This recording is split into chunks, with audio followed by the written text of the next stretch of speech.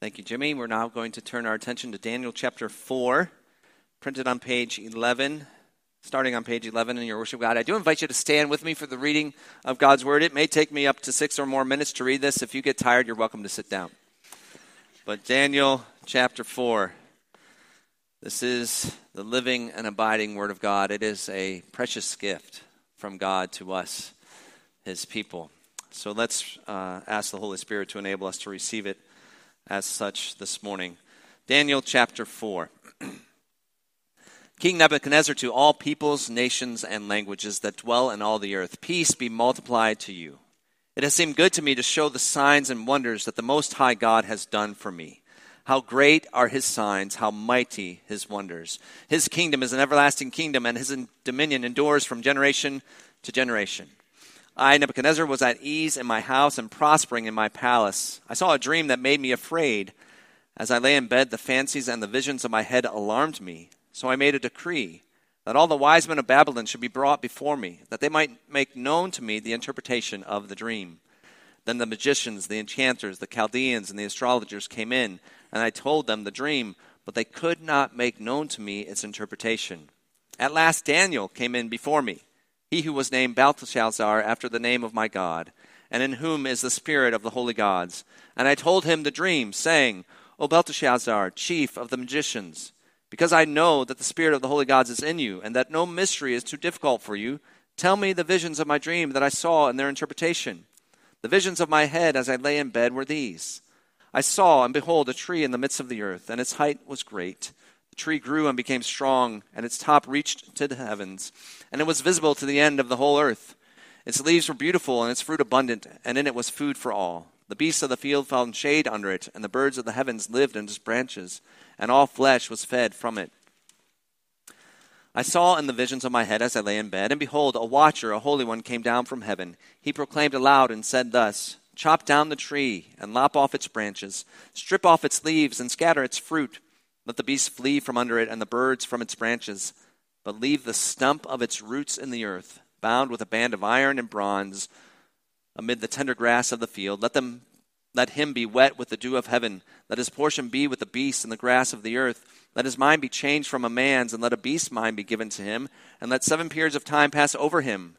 The sentence is by the decree of the watchers, the decision by the word of the holy ones, to the end that the living may know that the Most High rules the kingdom of men, and gives it to whom He will, and sets over it the lowliest of men. This dream I, King Nebuchadnezzar, saw, and you, O Belteshazzar, tell me the interpretation, because all the wise men of my kingdom are not able to make known to me the interpretation, but you are able, for the spirit of the holy gods is in you. Then Daniel, whose name was Belteshazzar, was dismayed for a while, and his thoughts alarmed him. The king answered and said, Belteshazzar, let not the dream or the interpretation alarm you. Belteshazzar answered and said, My lord, may the dream be for those who hate you, and its interpretation for your enemies. The tree you saw, which grew and became strong, so that its top reached to heaven, and it was visible to the end of the whole earth, whose leaves were beautiful, and its fruit abundant, and which was food for all, under which beasts of the field found shade, and in whose branches the birds of the heavens lived. It is you, O king, who have grown and become strong. Your greatness has grown and reached to heaven, and your dominion to the ends of the earth. And because the king saw a watcher, a holy one, coming down from heaven and saying, Chop down the tree and destroy it, but leave the stump of its roots in the earth, bound with a band of iron and bronze, and the tender grass of the field, and let him be wet with the dew of heaven, and let his portion be with the beasts of the field till 7 periods of time pass over him. This is the interpretation, O king. It is a decree of the Most High, which has come upon my lord the king, that you shall be driven from among men, and your dwelling shall be with the beasts of the field. You shall be made to eat grass like an ox, and you shall be wet with the dew of heaven, and 7 periods of time shall pass over you, till you know that the Most High rules the kingdom of men, and gives it to whom He will. And as it was commanded to leave the stump of the roots of the tree, your kingdom shall be confirmed for you from the time that you know that heaven rules. Therefore, O king, let my counsel be acceptable to you. Break off your sins by practicing righteousness, and your iniquities by showing mercy to the oppressed, that there may perhaps be a lengthening of your prosperity. All this came upon King Nebuchadnezzar, At the end of 12 months, he was walking on the roof of the royal palace of Babylon. And the king answered and said, "Is not this great Babylon, which I have built by my mighty power as a royal residence and for the glory of my majesty?" While the words were still in the king's mouth, there fell a voice from heaven. "O King Nebuchadnezzar, to you it is spoken, the kingdom has departed from you, and you shall be driven from among men, and your dwelling shall be with the beasts of the field, and you shall be made to eat grass like an ox, and 7 periods of time shall pass over you, until you know that the Most High rules the kingdom of men and gives it to whom he will." Immediately the word was fulfilled against Nebuchadnezzar. He was driven from among men and ate grass like an ox, and his body was wet with the dew of heaven, till his hair grew as long as eagle's feathers, and his nails were like birds' claws. At the end of the days, I, Nebuchadnezzar, lifted my eyes to heaven, and my reason returned to me, and I blessed the Most High, and praised and honored him who lives forever. For his dominion is an everlasting dominion, and his kingdom endures from generation to generation. All the inhabitants of the earth are accounted as nothing, and he does according to his will among the hosts of heaven and among the inhabitants of the earth, and none can stay his hand or say to him, "What have you done?" At the same time, my reason returned to me, and for the glory of my kingdom, my majesty and splendor returned to me. My counselors and my lords sought me, and I was established in my kingdom, and still more greatness was added to me. Now I, Nebuchadnezzar, praise and extol and honor the King of heaven, for all his works are right, and all his ways are just, and those who walk in pride he is able to humble. This is the word of the Lord.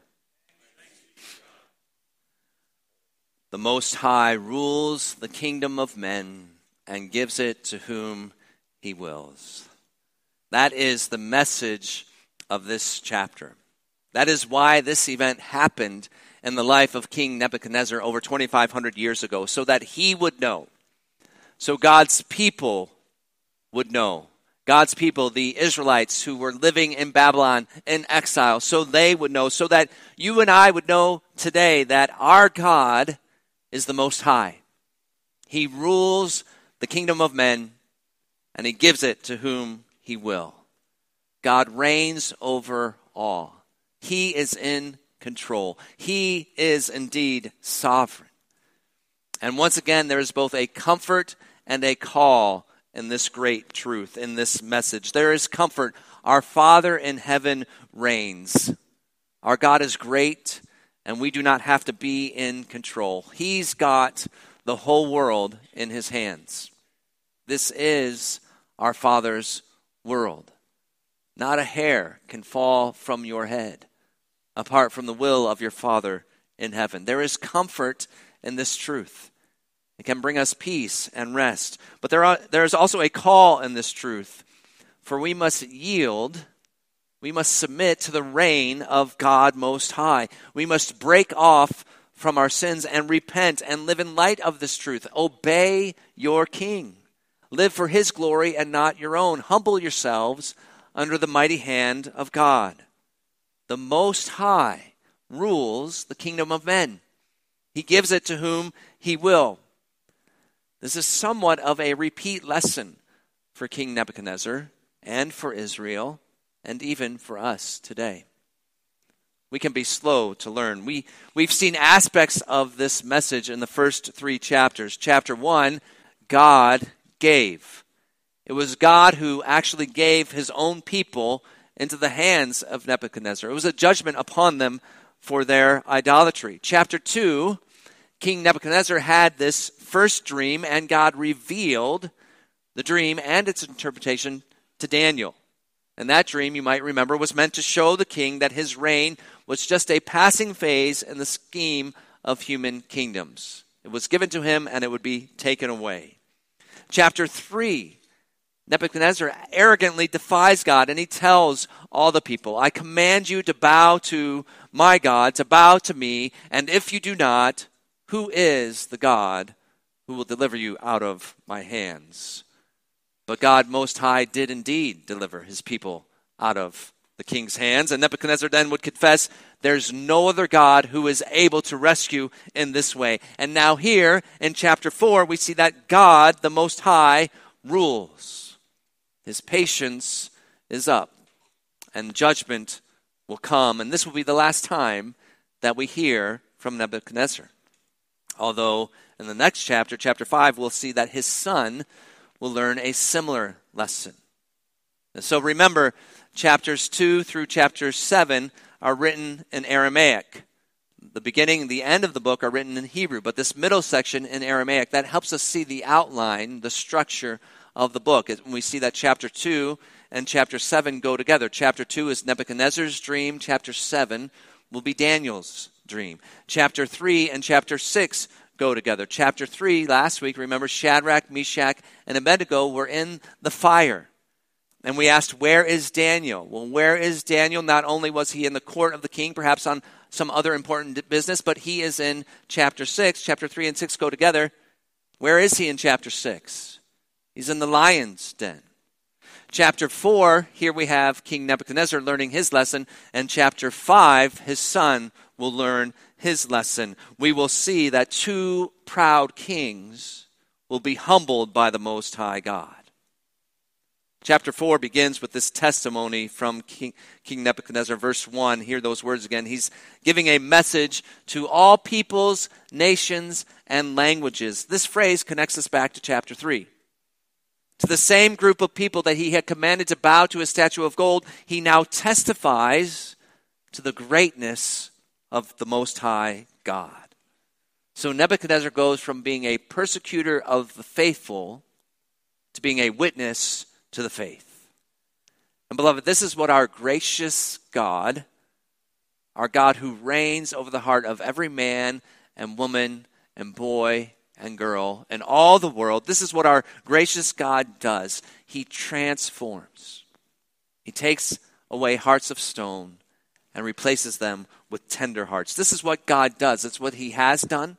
It's what he is doing right now all over the world. It's what he will do until Jesus comes back. There are people today who are blaspheming God who tomorrow will be bowing the knee. Praise our Most High God. And beloved, this is our story. This is what God has done in our lives. And this is the only way to be saved.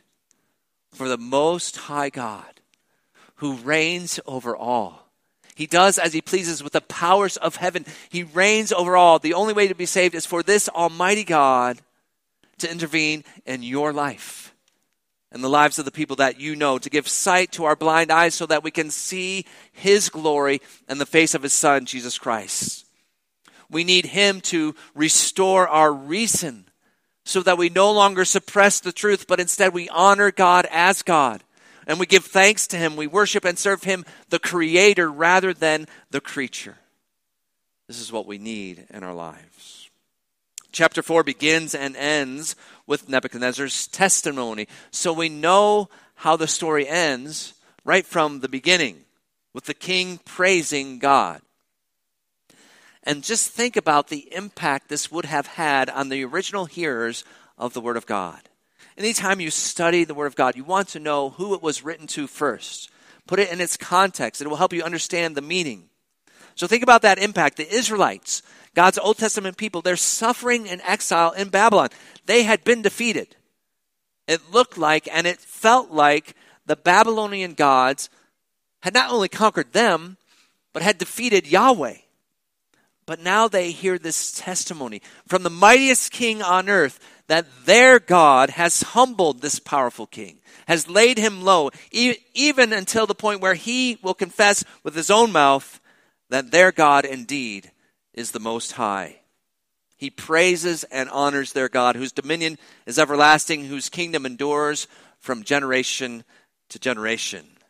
While Babylon will fade away, God's kingdom will remain. So the message of this chapter is meant to comfort God's suffering in people. Despite appearances to the contrary, their God, the God Most High, is sovereign over all. The Most High rules the kingdom of men and indeed gives it to whom he will. That statement is repeated 3 times in this chapter. So for the authors of the Bible, repetition was their highlighter, their bold print. It was a way of making it stand out. Pay attention, take note. This is important. Remember this. Now, some parts of the Bible, and indeed we'll find some parts of Daniel, are harder to understand than others. Much harder to determine the main point of the message. This was an easy one. It's easy not only because it's repeated over and over and over again, but because of the clear statement in verse 17. Let's look at that again. Verse 17.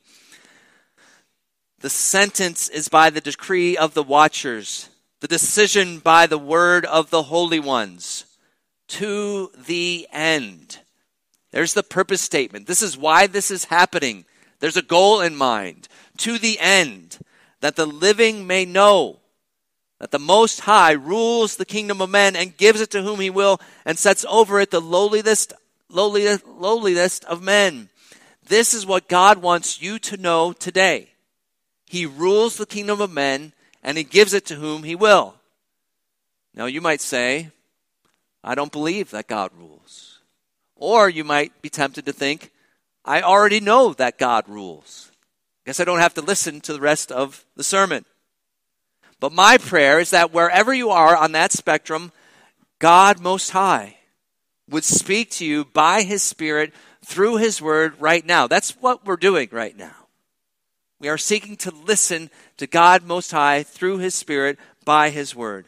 I pray that will happen and that he will grant you faith to believe this truth and empower you to live in light of this truth, that it will make a difference in your day-to-day living, that it will bring you comfort, that it will compel your repentance and your obedience, that your practical day-to-day living would reflect more consistently this glorious truth that is being revealed to us once again today.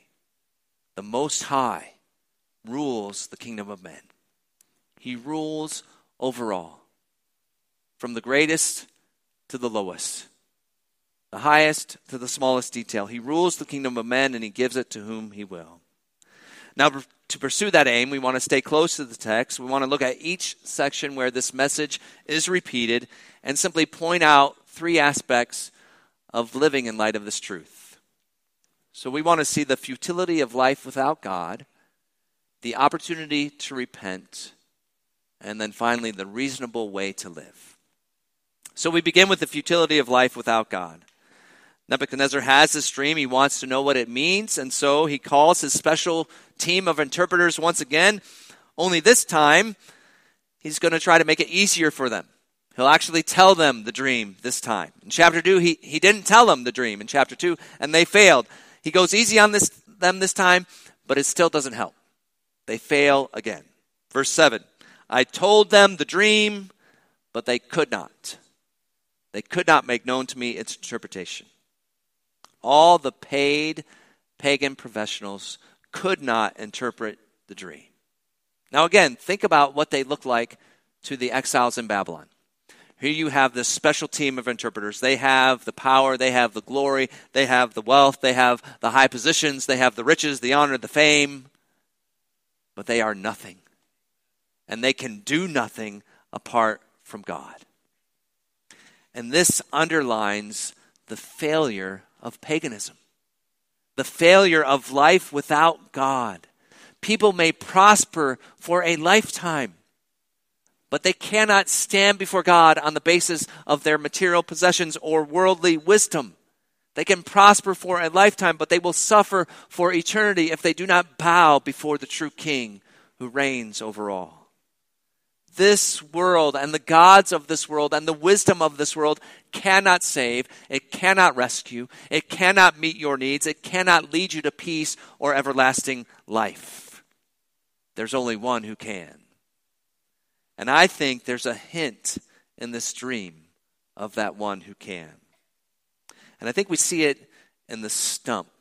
Now, we see it clearly in the broad picture, but think about the stump. The dream is of this tree that's cut down and destroyed, but the stump is left. Verse 15, but leave the stump of its roots in the earth, bound it with a band of iron and bronze. Now, here's a note of hope. Yes, it's for Nebuchadnezzar, but I think it's also for God's people.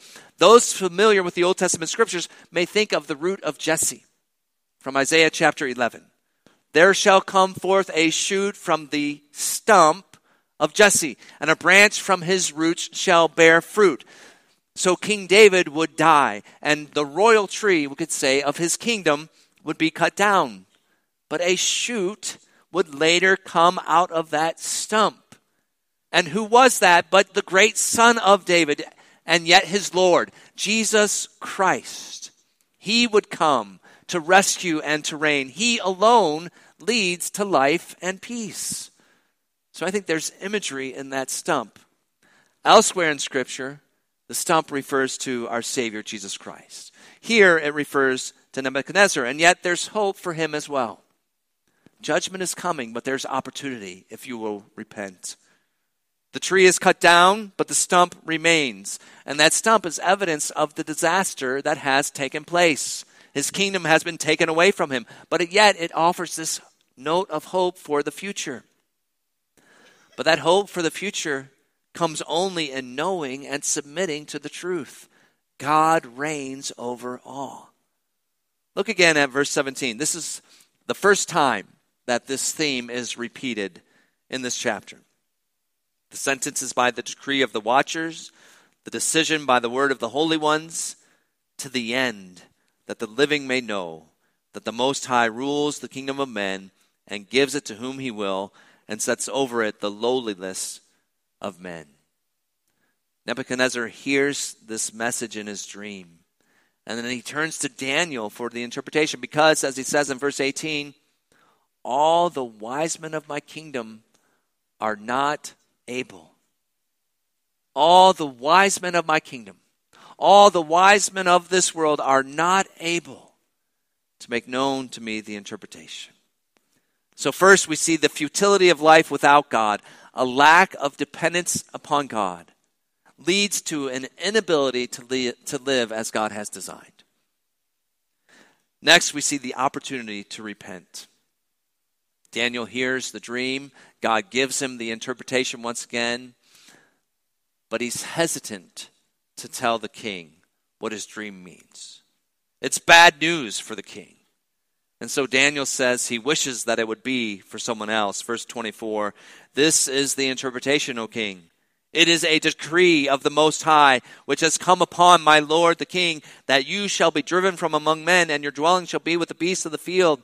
You shall be made to eat grass like an ox, and you shall be wet with the dew of heaven, and 7 periods of time will pass over you, till you know.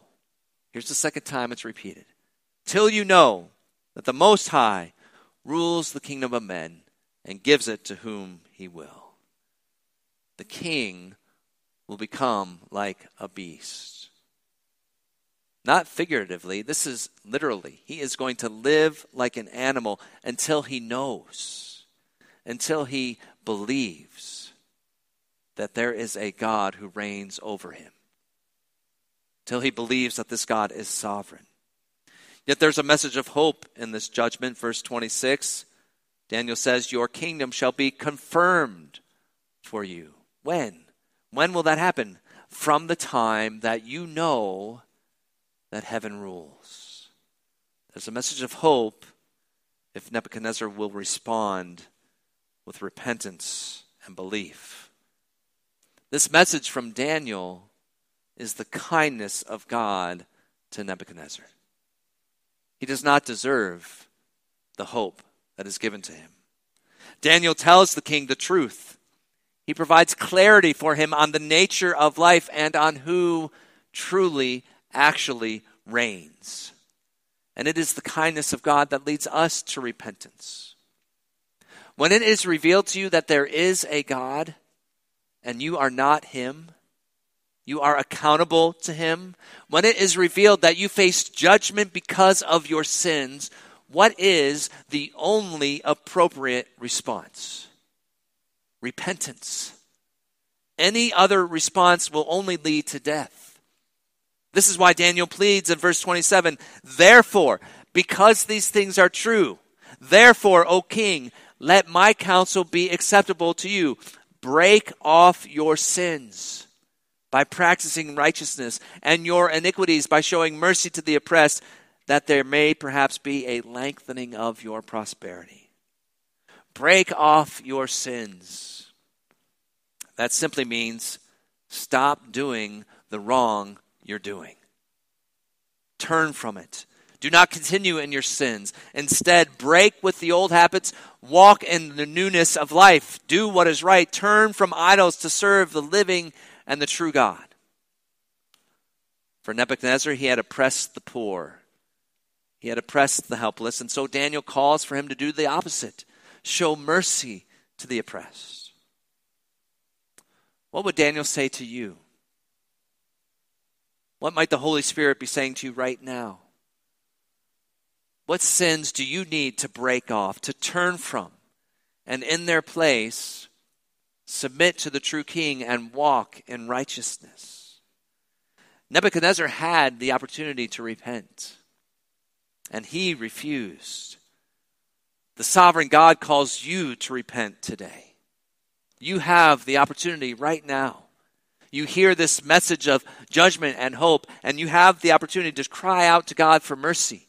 He will hear, and he will forgive. Why? Because he gave his own son, Jesus Christ, who willingly laid down his life for you. He shed his own blood for your sins so that you can be forgiven. You can be cleansed from your sins, and you can live a life of peace and joy that comes from yielding to the reign of the God who made you, who rules over you, and yet who also gave himself for you to bring you into his loving reign, into his kingdom. Will you repent today and submit to the reign of God Most High? Well, finally, we see the reasonable way to live. The reasonable way to live. Nebuchadnezzar does not heed Daniel's words. God in his mercy allows his reign to continue for a whole nother year. And while Nebuchadnezzar is enjoying the prosperity of his kingdom, he's looking out on all that he believes he has created, he has built, he has made. Look at all the great things I've done. He's boasting of his power and his glory. And in that very moment, God displays his sovereign power. Verse 31. While the words were still in the king's mouth, there fell a voice from heaven. O King Nebuchadnezzar, to you it is spoken, the kingdom has departed from you, and you shall be driven from among men, and your dwelling shall be with the beasts of the field, and you shall be made to eat grass like an ox, and 7 periods of time shall pass over you, until you know that the Most High rules the kingdom of men and gives it to whom he will. Immediately, the word was fulfilled against Nebuchadnezzar. He was driven from among men and ate grass like an ox, and his body was wet with the dew of heaven till his hair grew as long as eagle's feathers, and his nails were like birds' claws. The judgment of God fell upon King Nebuchadnezzar. God's word proved true, as it always does. But this is not the end of the story. For God is not only just and right to punish sin, he is also merciful. He is kind to undeserving sinners. And beloved, what good news that is, not just for a king long ago, but for you and for me today and every day. God is merciful. He is kind to undeserving sinners. Well, verse 34 says that Nebuchadnezzar lifted his eyes to heaven. What does that mean? It means that he turned to God for mercy. He turned to God for help. God had humbled this one who walked in pride, and Nebuchadnezzar turned to God. Can I just call him Neb from now on? He turned to God, and God restored his reason to him. And don't miss this. Don't miss the significance of this. God restored his reason to him. And what was the result? Verse 34, he blessed the Most High. He blessed the Most High. To bless is to acknowledge that all blessing comes from God. Nebuchadnezzar didn't build this. He didn't earn it. Any good he had came from God. And so he says that his reason returned, and he did what rational people do. This is what rational people do. He responded in accordance with the truth. He acknowledged and he praised and he worshiped God Most High. You know what happened to this king? It truly happened.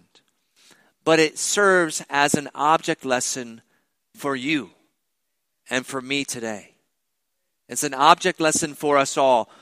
When you live as if you are in control, as if you can do as you please with no judgment, no accountability, if you live as if you are king and there is no God, you live like a beast. You are just as foolish.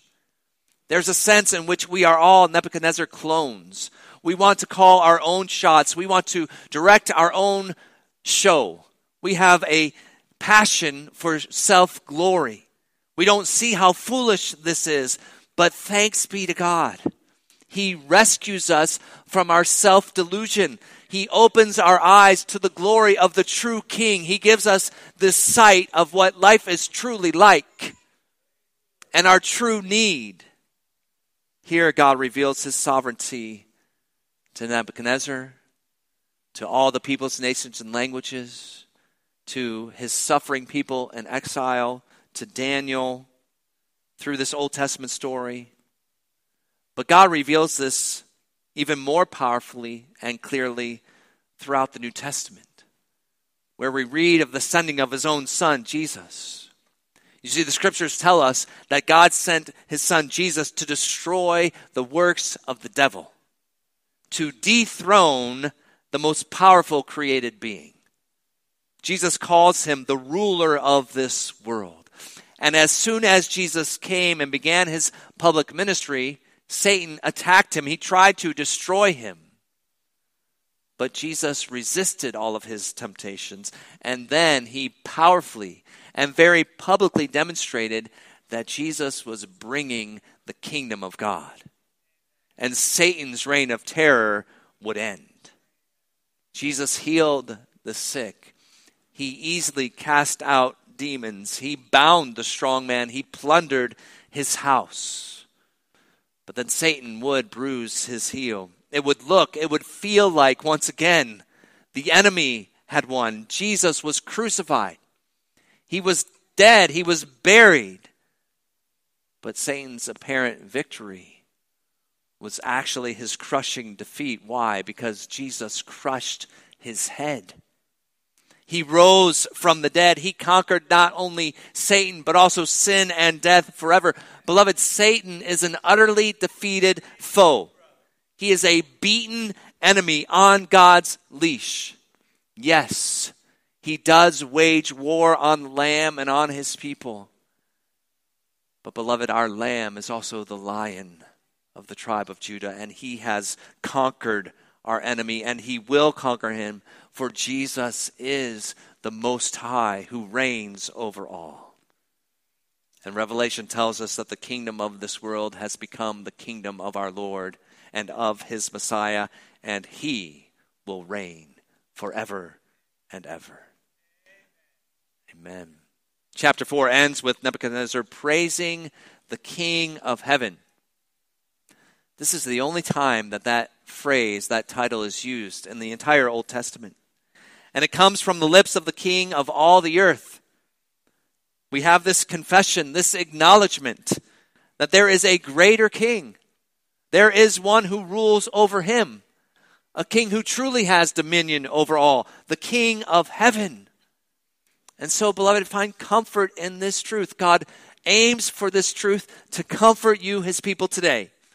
Your God, the God who made you, the God who loves you, the God who gave his son for you. Your God is sovereign over all earthly kingdoms. He can replace rulers at will with ease. In a moment's notice, Nebuchadnezzar is long gone. His son will be gone in chapter 5. Nero is long dead. Hitler and Stalin, their reigns of terror are over. They are gone. They are judged. Putin will be too. But our God, the Most High, He still lives and always lives and reigns forever. And his kingdom came with the first coming of his Son, our Savior, Jesus Christ, and it will come in perfection when Jesus comes again. Beloved, this is not just a made-up story. It's true. Jesus is coming for us. We have that bold heading at the end of our worship guide. That's intentional. Don't forget that truth. It's glorious truth, and reasonable people live with that truth in mind. His kingdom will replace all earthly kingdoms, and the earth will be filled with the knowledge of the glory of the Lord as the waters cover the sea, and righteousness and justice and peace will flow freely, and all peoples and nations and languages will praise the King of heaven. Why? For all his works are right, and all his ways are just. Amen. We say, come quickly, Lord Jesus. Amen.